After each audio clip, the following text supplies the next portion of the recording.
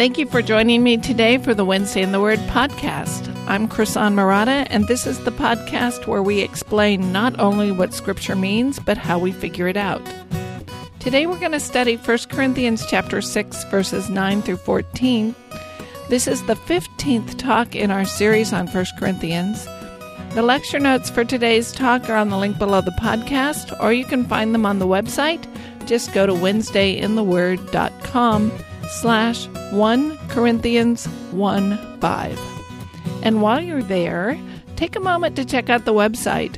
There's no charge, no spam, no ads, and only Bible study materials. I'm really glad you joined us today. Let's get started. We're in the middle of chapter 6 of 1 Corinthians, and we're in the middle of an argument that Paul began in chapter 5. Paul has been challenging the Corinthians that some of their choices are not in keeping with the gospel. In fact, choices like their casual attitude towards sin are pretty big red flags. The Corinthians, or at least some in the Corinthian church, are unwilling to use a Christian perspective to evaluate their circumstances. That was the deeper problem we saw behind their strife and divisions that Paul addressed in the first 4 chapters. It's still the underlying problem in this issue of their not confronting the man who's having an affair with his stepmother. And it was the underlying issue in their going to secular courts to reconcile their disputes. The string that has tied everything together so far is their refusal to use a Christian worldview to evaluate their circumstances. And that's what's going to continue through our passage today. Let me read the passage to get us started, and then we'll dive into the issues. This is 1 Corinthians chapter 6, verses 9 through 14. Or do you not know that the unrighteous will not inherit the kingdom of God? Do not be deceived. Neither fornicators, nor idolaters, nor adulterers, nor effeminate, nor homosexuals, nor thieves, nor the covetous, nor drunkards, nor revilers, nor swindlers will inherit the kingdom of God. Such were some of you, but you were washed, but you were sanctified, but you were justified in the name of the Lord Jesus Christ and in the Spirit of our God. All things are lawful for me, but not all things are profitable. All things are lawful for me, but I will not be mastered by anything. Food is for the stomach, and the stomach is for food, but God will do away with both of them. Yet the body is not for immorality, but for the Lord, and the Lord is for the body. Now God has not only raised the Lord, but will also raise us up through his power. This is a significant section in chapter 6, and it's the transition into the issue we're going to look at next week, which is one of the more explicit teachings on sexuality in the New Testament. But this passage also confronts us with one of the fundamental questions of Christian theology, and it's a question that determines how we think about ourselves and what it means to be a believer. 1 Corinthians 6:9 is an explicit statement by an apostle that these kinds of people will not inherit the kingdom of God. Well, what does that mean? What's supposed to be true of genuine believers?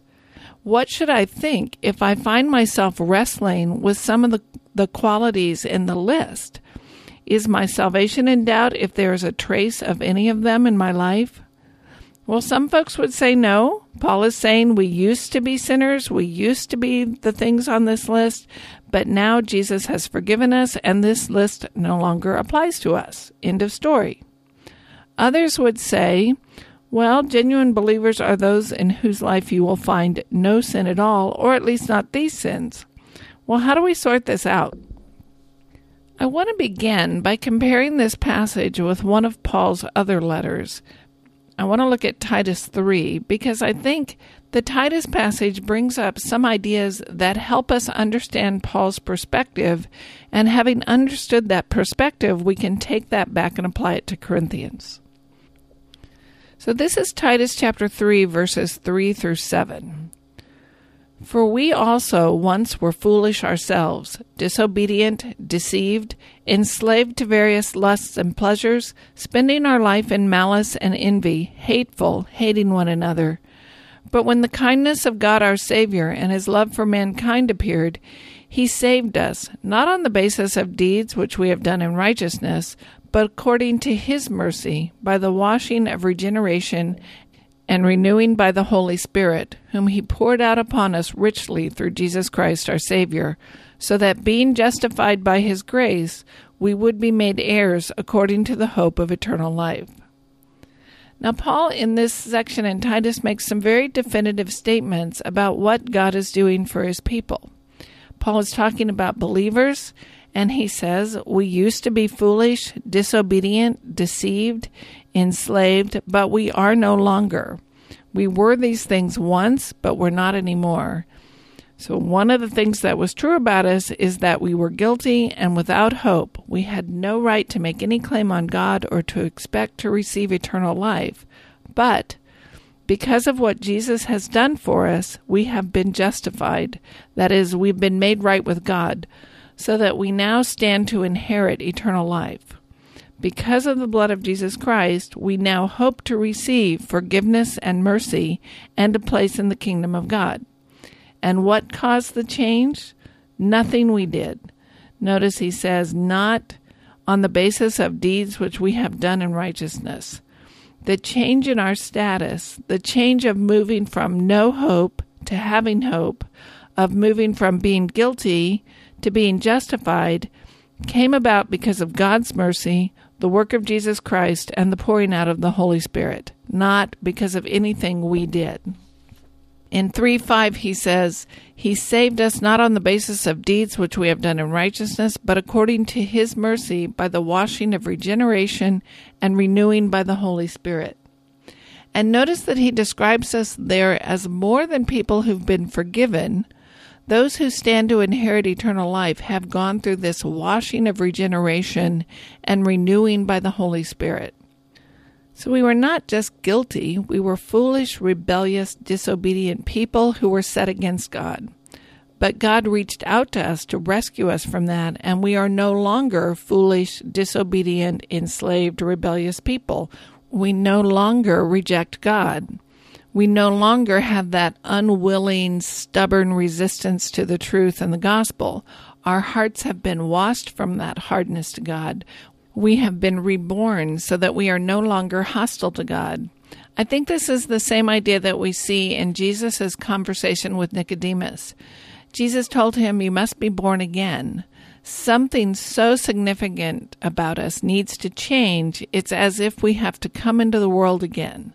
So we were lost, we were set against God, we were headed for destruction, and we need to be changed such that we no longer find ourselves rebelling against God. Instead, we seek him and we want to obey him. We are still sinners, but there is a fundamental bottom line heart attitude change. And I think that's the key idea, that those who stand to inherit eternal life are not just those who have been forgiven. We have been forgiven, but we have also been reborn and regenerated by the Holy Spirit. The Holy Spirit is now at work in our lives, teaching us, maturing us, and changing us so that we become more and more people who choose to follow God and want to obey him. Now, that is not to suggest that believers are going to be perfect and going to be sinless. If you've been listening to this series, you know that I don't agree with the theology of victorious Christian living or higher life philosophy or Keswick philosophy or any other theology that says we believers have all the tools we need to be totally righteous now. We just need to learn how to use them. I disagree with that perspective. I think experience and Scripture teach that everyone still seriously struggles with sin and evil. But now when we sin, we eventually repent. Now when we fall into temptation or leap into sin, we regret it and we mourn over it and we seek God's grace and forgiveness. Ultimately, over time, we will admit we were wrong because of this fundamental attitude that has changed. And why? Why do we repent? Why do we cling to the promises of God and the hope of eternal life when the world dangles all these other options in front of us? Because something very big has changed. We have been washed by the Holy Spirit so that we don't view sin the same way anymore. We don't enjoy it the way we used to. We don't justify it the way we used to. We're not enslaved to it the way we once were. Eventually, we will repent of that sin and admit that we were wrong because of the activity of the Holy Spirit in our lives. So being justified leads to being sanctified. You can't separate those two ideas. Being justified, being made right with God, leads to a changed life. That does not mean believers will lead lives of sinless perfection, but it does mean that you should see changes in the way we speak, the way we think, and the way we act over time. And we've already seen Paul rebuke the Corinthians for their choices and their values. He treats them as believers who are sinning. Many of them are in the wrong. They still have a lot of learning and growing up to do. He doesn't treat them as if they are now perfect or that they have the ability to be perfect. But neither does he say to them, because you failed in this area, you can't be believers. You're not believers. The issue with the Corinthians is, are you going to respond? Are you going to learn and grow and bow your knee to God and accept what he says is true? It's not a question of, have you earned your salvation by being sinless and perfect? Rather, the question is your heart open to the things of God? Are you willing to be taught and corrected and learn? Will you admit the error of your ways or not? He's saying to them, ultimately, if you're a genuine believer, you should see your life change, and how you respond to these issues matters a great deal because it reveals whether or not the Holy Spirit is at work in your life bringing about those changes. I think that's Paul's perspective, and it informs our section in Corinthians. So let's go back and read chapter 6, verses 9 through 11 again. Or do you not know that the unrighteous will not inherit the kingdom of God? Do not be deceived. Neither fornicators, nor idolaters, nor adulterers, nor effeminate, nor homosexuals, nor thieves, nor the covetous, nor drunkards, nor revilers, nor swindlers will inherit the kingdom of God. Such were some of you, but you were washed, but you were sanctified, but you were justified in the name of the Lord Jesus Christ and in the Spirit of our God. So by inherit the kingdom of God in 6:9, I think that's just a way of saying believers. When Jesus returns, there will be those who will stand with him and be ushered into eternal life, and there will be those who will be cast out. There are those who will inherit the kingdom of God, and there are those who will not. Paul is saying this is the dividing line. Which side are you on? Whether or not you will inherit the kingdom of God is determined by whether or not you have been justified, and if you have been justified, you've been sanctified. The question of which side of that line are you on is the most important question of your life. And your attitude towards sin reveals a lot about where you stand. Are you clinging to this immoral lifestyle, or are you seeking the things of God? Do you grieve over the sin you find in yourself and long to be changed, or do you pursue that sin with stubborn abandon? Are you open to learning and being corrected by Scripture and wiser believers, or could you care less what God thinks? That's the issue Paul's confronting them with, and we've seen him address that in two other issues. First, their attitude toward the man having an affair with his stepmother. So he's living an openly immoral lifestyle, and they're excusing it as, hey, progressive and tolerant, and we're so open-minded. And Paul's saying, this is serious stuff. This is sin. You can't take a casual attitude toward it. And then the second issue he addressed was, whose judgment are you counting on to settle disputes between you? And in both of those cases, the underlying issue is believers view the world differently from the way people who reject God view the world. There's a difference between the way believers act and think and respond and the way non-believers act and think and respond. And he's challenging them to consider their responses and what it says about the state of their faith. He's basically saying, which are you? Which side do you align yourself with? Believers are called to be something different. Do you embrace that difference or not? What's more important to you, the things of God or the things of the world? God's opinion or the world's opinion? Is there, in fact, a difference in your life now that you've made a claim to faith? As part of this discussion, he questioned why they were so proud of accepting the man who is living in rebellion to God. His argument has been God's people don't cling to sin and try to justify it forever. We are people who have been washed and renewed. Our fundamental attitude towards sin has changed. While this man claims to be one of God's people, he is defiantly clinging to sexual immorality. He's acting like an outsider. To be a believer means believing certain things about sin and seeking repentance, and you don't want to encourage him in that hypocrisy. In the second issue, he rebukes them for acting as if winning a lawsuit is more important than winning a brother. The people of God have a wisdom that the rest of the world lacks. Why seek the world's so-called wisdom? They don't have the right perspective. In both cases, the Corinthians were acting as if there was no real important difference between their choices and the choices of the rest of the world. They were acting as if they could accept the world's values on sexuality, wealth, property, and so forth, and reject God's viewpoint. So Paul starts out, do you not know that the unrighteous will not inherit the kingdom of God? That do you not know is like, have you forgotten? Don't be deceived. Those who do not belong to God and set their lives on a different course, they are not going to inherit the kingdom of God. There is a line, and these are the kinds of people who are on the wrong side of that line. In fact, you were on the wrong side of that line, but you were washed, you were changed, you were justified in the name of the Lord Jesus Christ. The folks on the wrong side of the line who are truly set against God and rebel against Him are not going to inherit the kingdom of God. Don't take this casually. Don't wink at sin. This is a matter of eternal life and death. And then he gives them this list. And notice that each item on this list is in the list we saw in 5:11. So everything from 5:11 is repeated in this list in 6, 9, and 10, but chapter 6 contains some additions. In chapter 5, he was talking about the person who claimed to be a believer but lived a life set on these things. He was talking about a so-called brother who lives a life dedicated to pursuing the things on the list, and he claims to be a brother, but he doesn't really care what God thinks. Now here in chapter 6, he starts, do you not know that the unrighteous will not inherit the kingdom of God?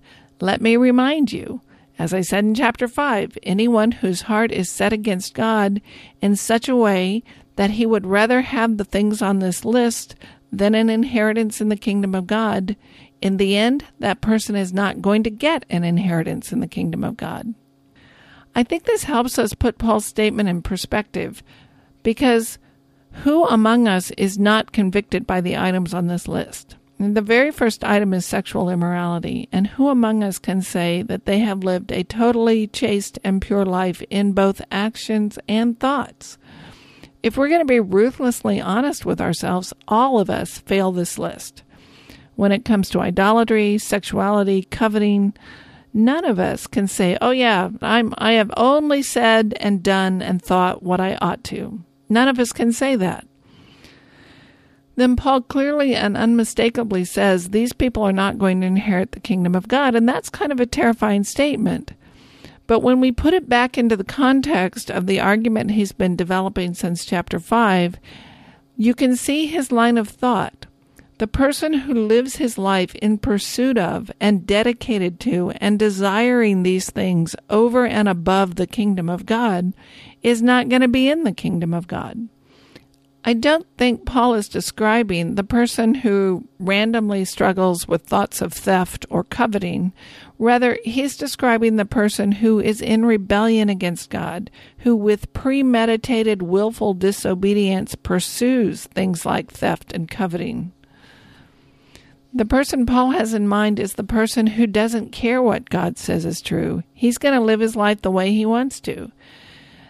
That person may be clearly outside the community of believers by his own statement and lifestyle choices, or it could be a so-called brother, as Paul has confronted them, someone who claims to be inside the community of believers, but his life choices tell a different story. I don't think Paul is talking about a person who agrees with God's standards of morality, who strives to live by them, and grieves over his failure to do so. Paul's not describing someone who acknowledges before God that he or she is a sinner in need of forgiveness and grace and mercy. But he is reminding them you can't take a cavalier attitude toward this stuff because your attitude toward sin matters. There is a choice to be made about who you're going to follow, what your life is going to be all about, what you're going to strive for, what your goals are, how you're going to live your life, and those choices matter. You can't live as if they do not matter. Now we find the word homosexuals in this list, and this word has become the subject of much debate in our modern climate. You're probably aware that in today's American culture, homosexuality is now openly embraced and practiced. In my lifetime, we've gone from a place where sexuality wasn't discussed at all in any way in public to a place where sexual behavior of any kind is acceptable and nothing is out of bounds.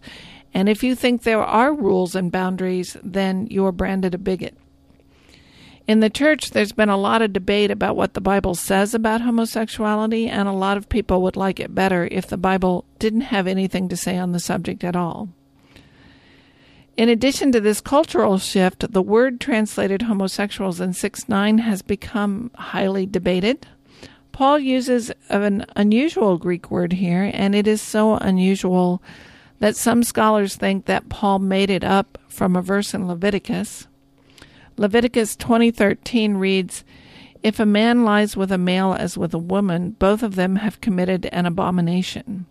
And Paul takes the two Greek words that are used to translate that Hebrew of Leviticus, and he puts them together as one word. And it's very rare, so people debate what it means. It is literally something like with a man as a woman.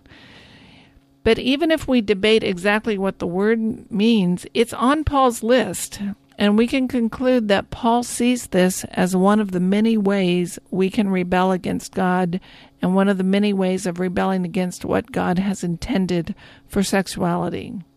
But remember, it's just one of the things on a very long list. Sin is sin, and rebellion is rebellion. And it's just one sin among many that Paul includes here, with other things like covetous, greed, and adultery.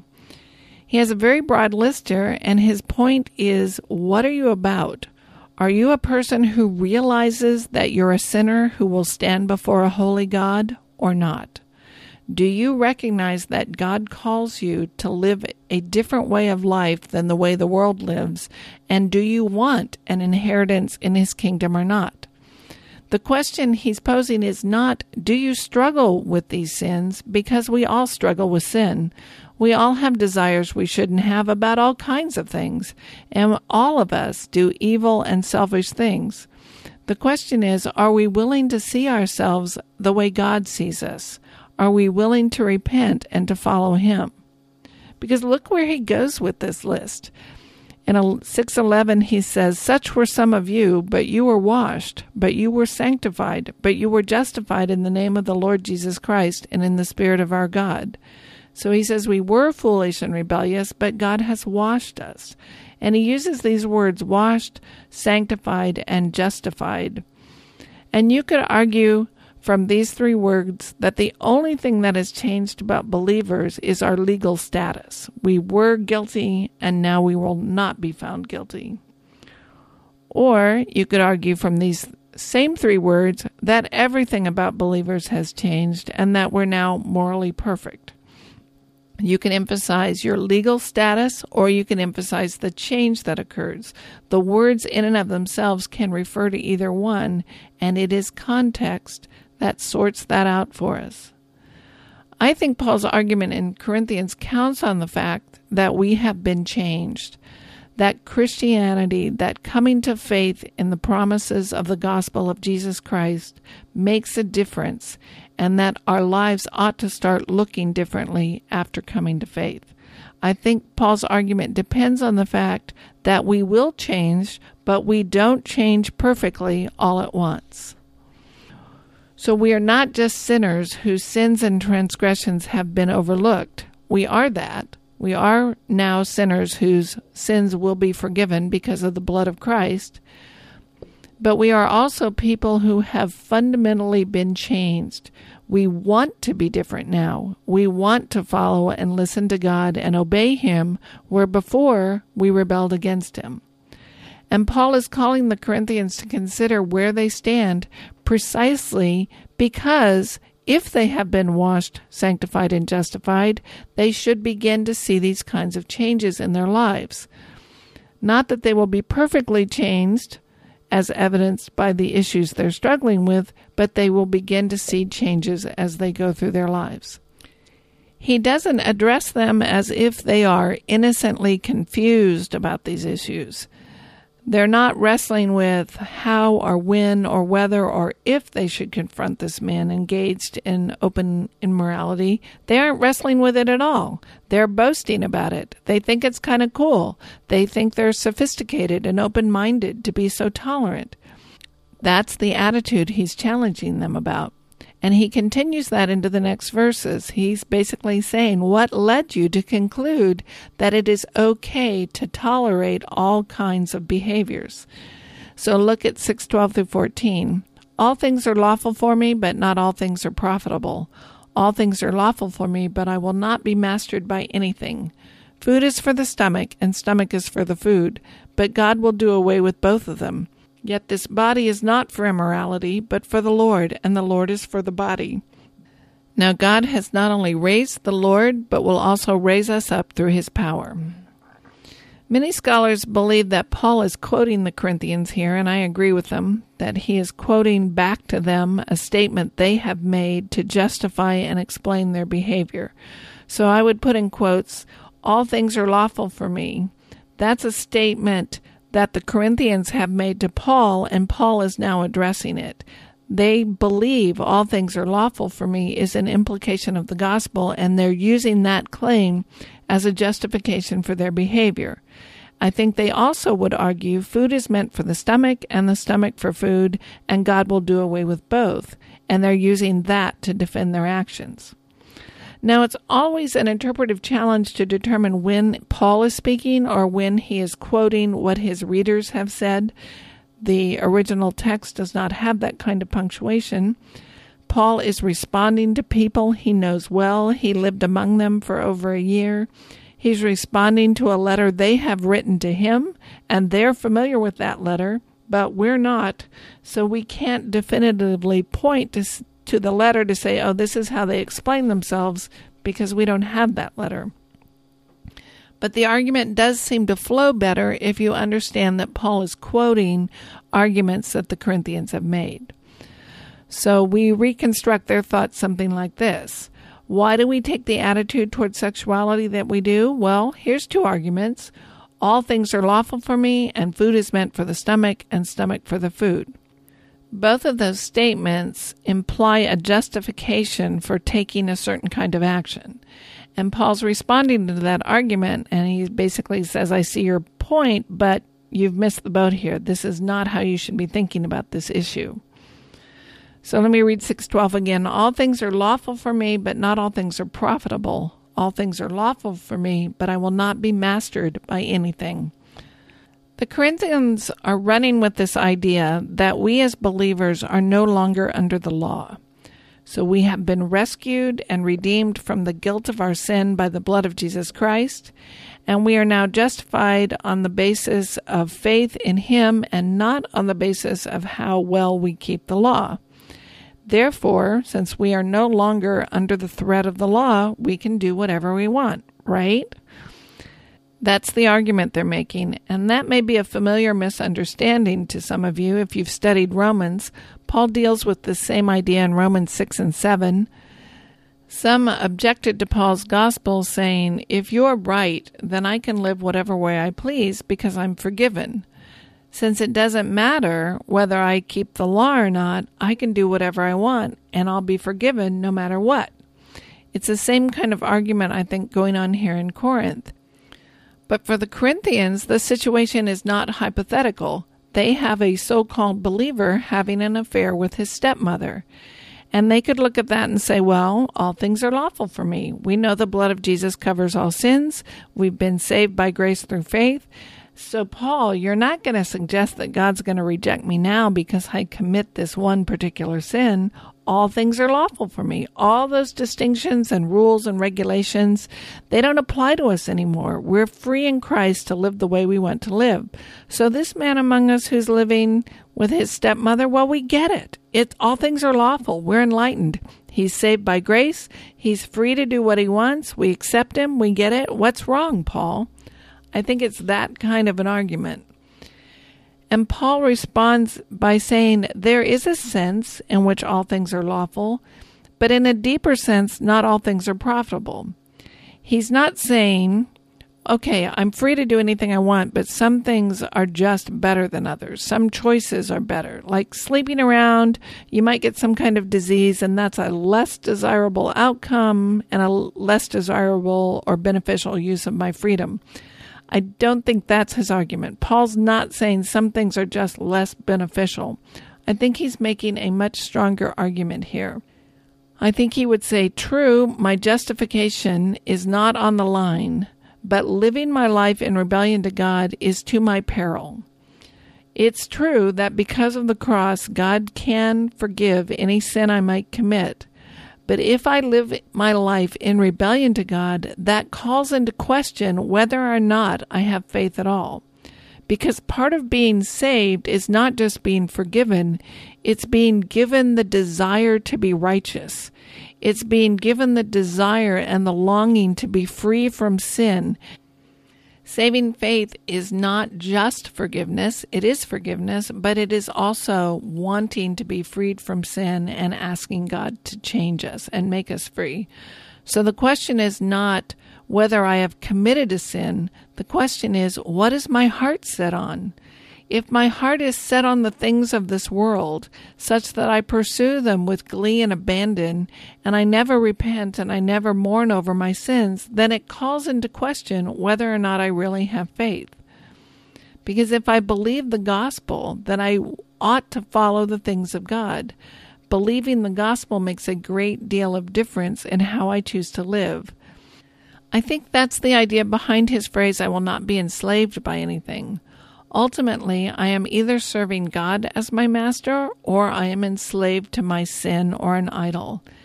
Again, I think Paul is speaking there to the question, what is my heart set on? What do I really want?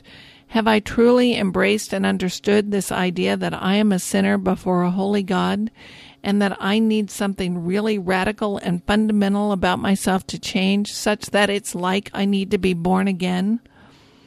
This idea that I'm no longer under the law does not justify selfish, immoral behavior or a lifestyle of sin, because part of faith and belief is that I now want to live in obedience to God. Part of the gift of saving faith is the desire to be holy and the longing for righteousness and the mourning and grieving over my sin and repenting when I fail. His first argument then is being justified does not excuse any type of selfish or immoral behavior I might want to pursue, and how I live my life is crucially important. And then he makes a second point. This is 13 and 14. Food is for the stomach, and the stomach is for food, but God will do away with both of them. Yet the body is not for immorality, but for the Lord, and the Lord is for the body. Now God has not only raised the Lord, but will also raise us up through his power. So the Corinthians are making the argument, well, look, God made me with a stomach and he made food. Clearly, he designed my body to eat. Food and the stomach have been made for each other, but in the end, all that physical stuff is going to be done away with. I've been designed to eat, and in the end, the body doesn't really matter. God's going to give us new ones, so I should just eat. Likewise, my body was designed for sexuality. The body's for sex, sex is for the body, and so sex with whoever and whatever kind I want ought to be appropriate. When I get hungry, I eat. So if my body desires sexual fulfillment of some sort, I should satisfy that. Doesn't that make sense? Because after all, the body's been designed for that, right? Just like the stomach was designed for food. And Paul says, look, you've applied this analogy wrong. True, the stomach was made for food, but the body was not made for sexual immorality. That's not the purpose of having a body, the way you might say digestion is the purpose of the stomach. God did not give you a body for you to use it for immorality. There's no analogy between the body and the stomach that way. Why did he give you a body? So that you might serve him and obey him and worship him in that body. He gave you a body to honor him and praise him, and immorality is not compatible with that. I think that's what's behind this idea is my body is for the Lord and the Lord is for the body, and God will raise us up as he raised Jesus. Of course God cares what you do with your body. He made you a physical being, and your physical body will be resurrected. Now later in the letter, we're going to find that many in Corinth don't believe in a physical resurrection. When the body and the physical are seen as evil while the spirit is good and right, it leads to two kinds of errors. It leads to licentiousness or asceticism. Licentiousness is the idea that I can do with my body whatever I want because it doesn't matter. It's all going to burn in the end. And the other extreme is asceticism, that I should avoid physical pleasures at all costs and deny and abstain from everything. Later in the letter, that issue is going to come up, but right now he's dealing with this error that says, since the physical body is unimportant, then I can do whatever I want with it. And he counters, the body is not going to be thrown away. Jesus had a body, and he was raised up, and we are going to be raised up with him. The body, having a body, is part of God's design for who I am. I am not just a disembodied spirit. I am a person with a body, and my body is intended to be the medium by which I live out my faithfulness to God. How do I live my life as a spiritual person? I only have one way to do that, and it is in this body. I have to use the body I have been given to live out my faith and express my obedience to God and reveal what I believe. Yes, God made the body to need food, and he made the body to desire sexual fulfillment, but it is also the place where we live out our faith and our commitment to God. He died to rescue our bodies from death and to bring our bodies into the resurrection. So I have a body that has been made for certain purposes, and all those purposes fall under the umbrella of how I follow God. It makes a great deal of difference how you live in your body now, because your choices and the way you live reveal whether or not you have faith and what you're committed to and what your heart is set on. So what are we to do with this section? Well, remember to keep these verses in the context and the flow of thought. If we just read verses 9 through 11 in isolation from the rest of Corinthians or the rest of the New Testament, then we'd all better be worried. But these verses don't occur in isolation. They occur in the midst of an argument that runs 2 to 3 chapters. Paul is not claiming here, nor does he ever claim to my knowledge, that once you're saved, you will lead a life of perfection. He never claims that having been justified, we must now measure up. In fact, he argues against that very idea in Galatians. But he does argue, as I think does James and Peter, that becoming a believer matters. That belief can and should change your life, your values, your attitudes, your actions, the way you speak, the way you think, and the way you respond. And if none of those things ever changes, then it calls into question whether you have actually believed. Nowhere in this argument to the Corinthians has Paul discussed a person who agrees with God, wants to do the right thing, but struggles with what's the right thing to do. That's not the issue the Corinthian church was struggling with. Their issue was, does belief make a difference? Their issue is, am I going to humbly submit to the things of God and let him change me, or am I going to run headlong after the things of the world? So a member of their church is living an openly immoral lifestyle and expects everyone in the church to say, no big deal. And Paul says, that's a problem. Why should there be such an acceptance of sin in your community? It ought not to be so among you. I think he's warning them, you need to take this seriously. There is a dividing line, and your attitude towards sin and pursuing a sinful lifestyle is a big indicator of which side of the line you're on. Now, it's not my job to decide who's on which side of the line, nor is it anyone's job on this planet to decide who's on which side of the line. That's not our place. That's up to God and His Spirit. But it is my job to know that such a line exists and to take it seriously in my own life. We ought not to take a cavalier attitude towards sin. We are neither to self-righteously judge our fellow believers and expect them to measure up to our own personal standards, nor are we to excuse blatant immorality and encourage people to be deceived. We know Paul thinks it matters how you live your life. Paul never teaches that your behavior after coming to faith is irrelevant. The theme underlying the arguments we've seen in this letter so far is that your choices matter. And he's warning the Corinthians, you folks are making choices that call your faith into question, and your actions are not consistent with your claim to faith. And the reason they're not consistent is because the desire to be holy is part of the gift of saving faith. Thank you for listening to Wednesday in the Word, the podcast that explains not only what a passage means, but shows you how to figure it out. I really appreciate your listening, and I have 3 favors to ask. Please subscribe to the podcast, leave a positive rating and review on your favorite podcast platform, and tell a friend. It really does make a difference. If you leave a review, it helps others find the podcast. And if you only have time to do one of those 3, telling a friend is best. Our theme music is graciously provided by my favorite musician, Reggie Coates. I love his music and encourage you to listen to it on heartfeltmusic.org.